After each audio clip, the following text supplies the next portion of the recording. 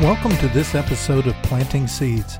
I'm Keith Jones, the preaching minister of the Calera Church of Christ, and I've prepared a short message from Scripture that's intended to be the planting of a seed that, if cultivated, will in time produce fruit in the lives of the listeners. Now, let's get started. The Lord bless and keep you. May His face shine upon you and be gracious and give you peace. As we continue going through the book of Joshua, in this episode, we'll look at Joshua chapter 3. If you have a Bible, follow along while I read, beginning in verse 1. Then Joshua rose early in the morning, and they set out from Shittim. And they came to the Jordan, he and all the people of Israel, and lodged there before they passed over. At the end of 3 days, the officers went through the camp and commanded the people, "As soon as you see the ark of the covenant of the Lord your God being carried by the Levitical priest, then you shall set out from your place and follow it. Yet there shall be a distance between you and it, about 2,000 cubits in length. Do not come near it, in order that you may know the way you shall go, for you have not passed this way before." Then Joshua said to the people, "Consecrate yourselves, for tomorrow the Lord will do wonders among you." And Joshua said to the priest, "Take up the ark of the covenant and pass over before the people." So they took up the ark of the covenant and went before the people. The Lord said to Joshua, "Today I will begin to exalt you in the sight of all of Israel, that they may know that as I was with Moses, so I will be with you. And as for you, command the priest who bear the ark of the covenant, when you come to the brink of the water of the Jordan, you shall stand still in the Jordan." And Joshua said, "Here is how you shall know that the living God is among you, and that he will without fail drive out from before you the Canaanites, the Hittites, the Hivites, the Perizzites, the Girgashites, the Amorites, and the Jebusites. Behold, the ark of the covenant of the Lord of all the earth is passing over before you into the Jordan. Now therefore take 12 men from the tribes of Israel, from each tribe a man. And when the soles of the feet of the priests bearing the ark of the Lord of all the earth, shall rest in the waters of the waters of the Jordan shall be cut off from flowing, and the waters coming down from above shall stand in one heap." So when the people set out from their tents to pass over the Jordan, with the priest bearing the ark of the covenant before the people, and as soon as those bearing the ark had come as far as the Jordan, and the feet of the priest bearing the ark were dipped in the brink of the water, now the Jordan overflows its banks throughout the time of the harvest, the waters coming down from above stood and rose up in a heap very far away at Adam, the city that is beside Zarethan. And those flowing down toward the sea from the Arabah, the salt sea, were completely cut off. And the people passed over opposite Jericho. Now the priest bearing the ark of the covenant of the Lord stood firmly on dry ground in the midst of the Jordan, and all Israel was passing over on dry ground until all the nation finished passing over the Jordan. As we explore this chapter, we see dramatic events happening, right? We have Joshua telling the priest, "You're just going to walk out into the Jordan. And when you get into the middle of it, you're going to stand there." We're told in the text that the Jordan is at flood stage, so it's swelled over its banks. And these priests are ordered to walk in and stand in the middle of the Jordan.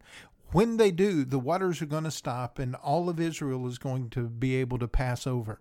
This is reminiscent of the events at the Dead Sea when Israel was leaving Egypt, and God allowed them to pass over on dry land. A similar thing is happening to a new generation, and it is a point of commitment to God.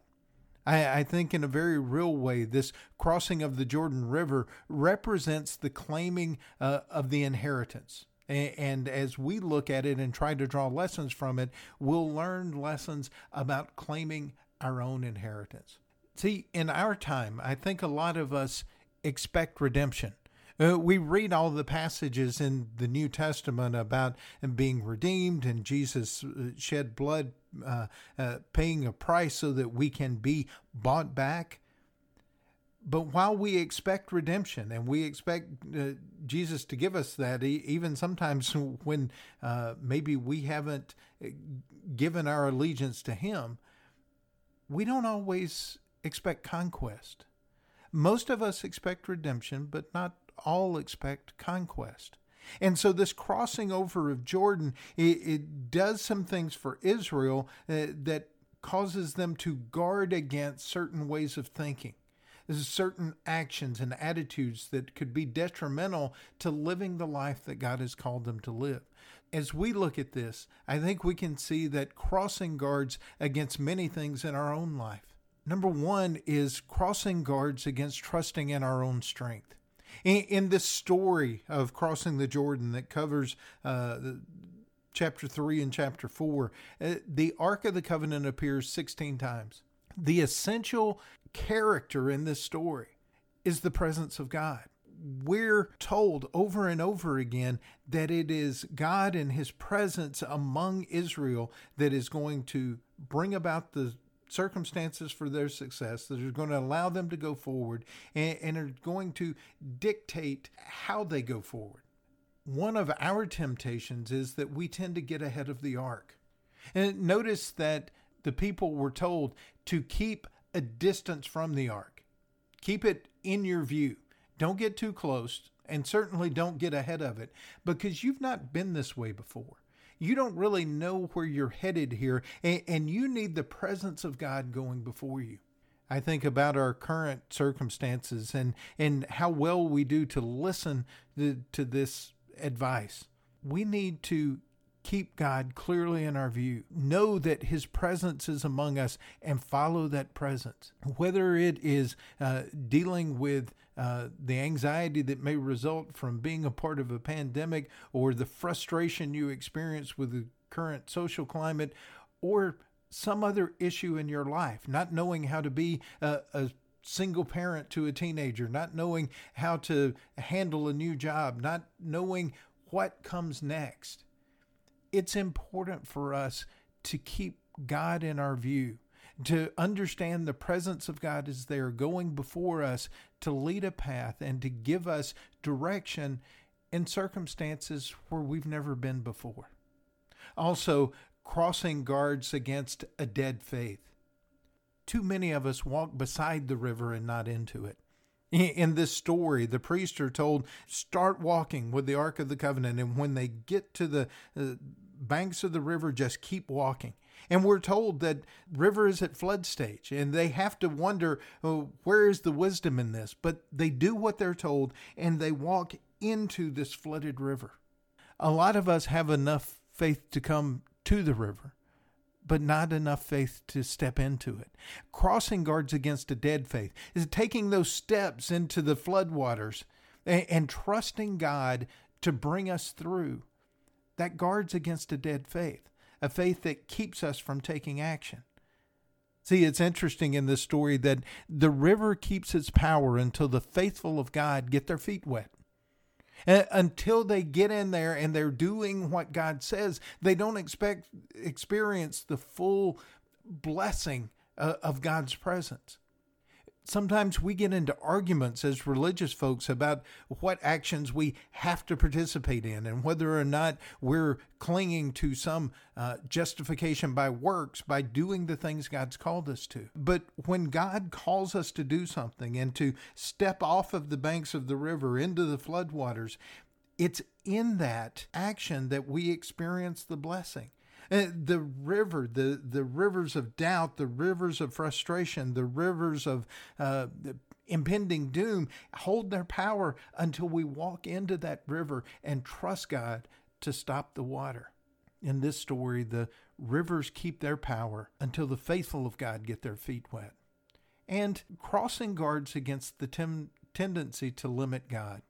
God brings us to Jordans so that we can see great things. For Israel, as they came to this Jordan River, all but 2 of them had not experienced crossing the Red Sea.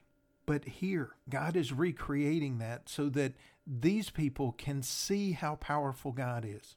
And I think we need to be reminded sometimes that we have a tendency to limit God and his power. And we need to be reminded of what he's capable of doing. And we need to develop a trust in that. The Bible is full of miracle stories, and I know religious folks argue about their impact and how, if at all, we can recreate those in our time. But I think sometimes we miss the point of those miracle stories. The miracle stories are not there to tell us how powerful God was. They're there to tell us how powerful God is. The book of Acts tells us not how it was, but how it should be.